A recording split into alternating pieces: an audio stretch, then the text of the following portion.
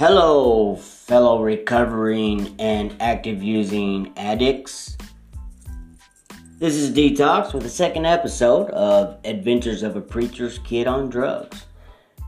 Here we go with the book, and this is the first chapter, and the title is The Keister Bunny Visits Crack-Lanta.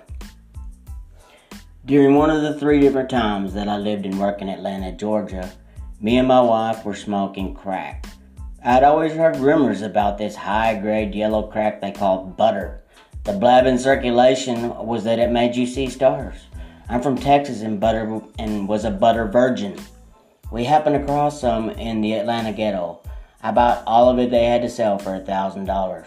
We took it back to our hotel room and proceeded to go through the motions of burning the chore, breaking the tire gauge, blah, blah, blah. I put a $20 rock on the pop and took a mega blast.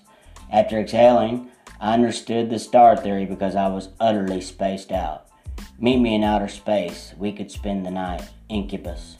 Without thinking, I grabbed my wife's car keys and bolt out the door. I'm blown away and totally paranoid. As I take off driving, I'm thinking the cops are flying a helicopter over the hood of my car, trying to get me to pull over. As I'm looking up through the windshield trying to locate the helicopter, I'm totally messing up my wife's car. I'm running over mailboxes, curbs, and front lawns in the Virginia Highlands, a rich neighborhood in downtown Atlanta. The front hood is dented to hell and the windshield is broken. I have some butter in my hand. I start thinking, fuck it to myself, one more hit before they bust me. I steer the wheel with my knee as I take another huge hit. I blow out a Hiroshima-sized cloud. All of a sudden, not only is the Atlanta Police Department about to bust me, but the FBI, DEA, and Texas Rangers were all chasing after me. Not caring that the tire gauge I had just smoked from was still smoldering hot, I pull my pants down and stick it up my ass, attempting to hide it from all the invisible cops that were about to arrest me. The pipe was so hot that it made blisters inside my asshole. Not only that, but it doesn't fit all the way inside my bungalow, and there's still a ½ inch sticking out. If I attempt to send all the way down, it would run through my guts like a ditch witch directional borer. I drove around Atlanta aimlessly for another 2 hours before I finally came off the cloud I was on long enough to figure out how to get back to the hotel me and my wife were staying at. I don't want to come back down from this cloud, Bush. As I'm driving along, I notice a throbbing pain in my starfish, and then I realize that there's a tire gauge still stuck up my exhaust pipe. I was skizzed out so bad that I had totally forgotten about it. I lift myself off the seat and yank it out. Defecation splatters everywhere. I wipe the fecus off the outside of the tire gauge and set it aside. I finally pull up outside the hotel room 4 hours after leaving.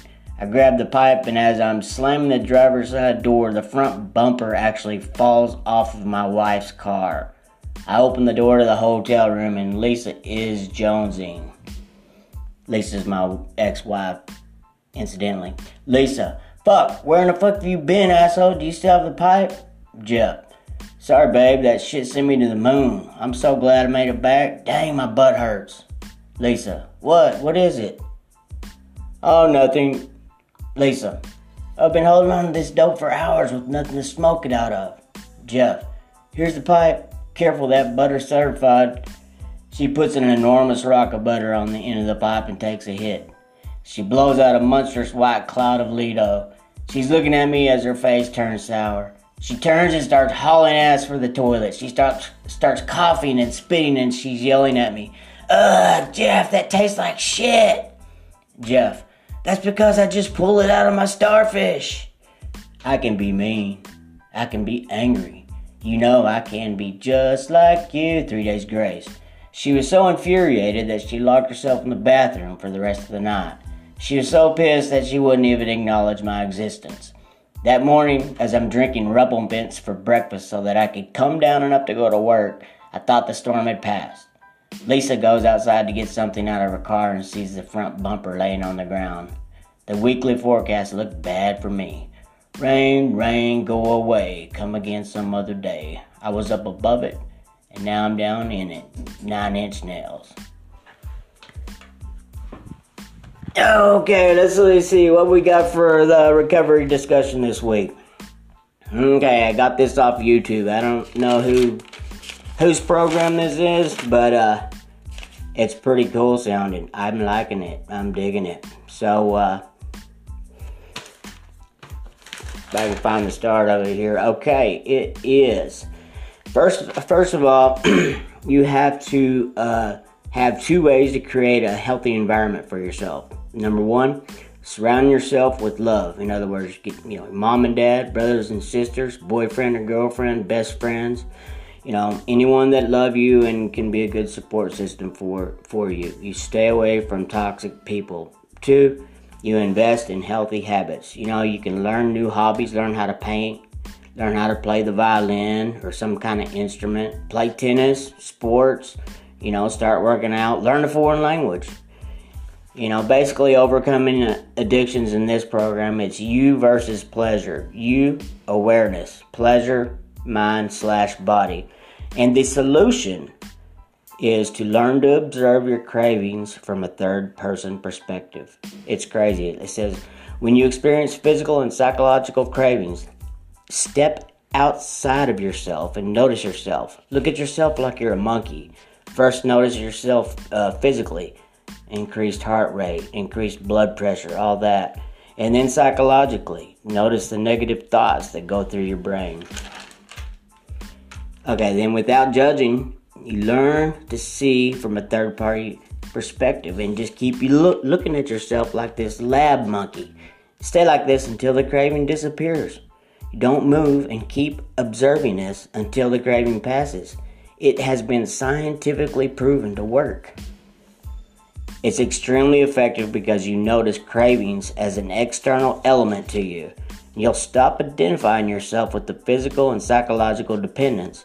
And in this way, the cravings that cause your addiction will totally disappear. It's a fascinating process, but it requires a lot of attention. And remember not to fight or judge, just to observe the sensation. Now, in this way, your psychological and physical anxiety will start to decrease.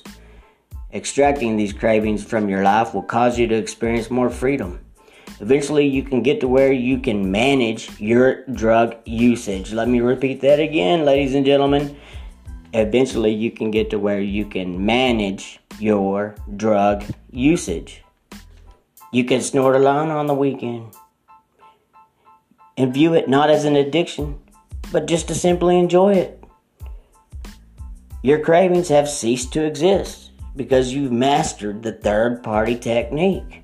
Now, when you stop needing external stimulation, you can start focusing on what's really important to you and love in line with your purpose and values and whatnot with your family and friends.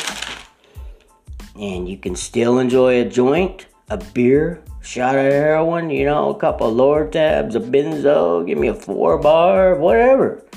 You can manage it. And you'll be able to do these things in moderation.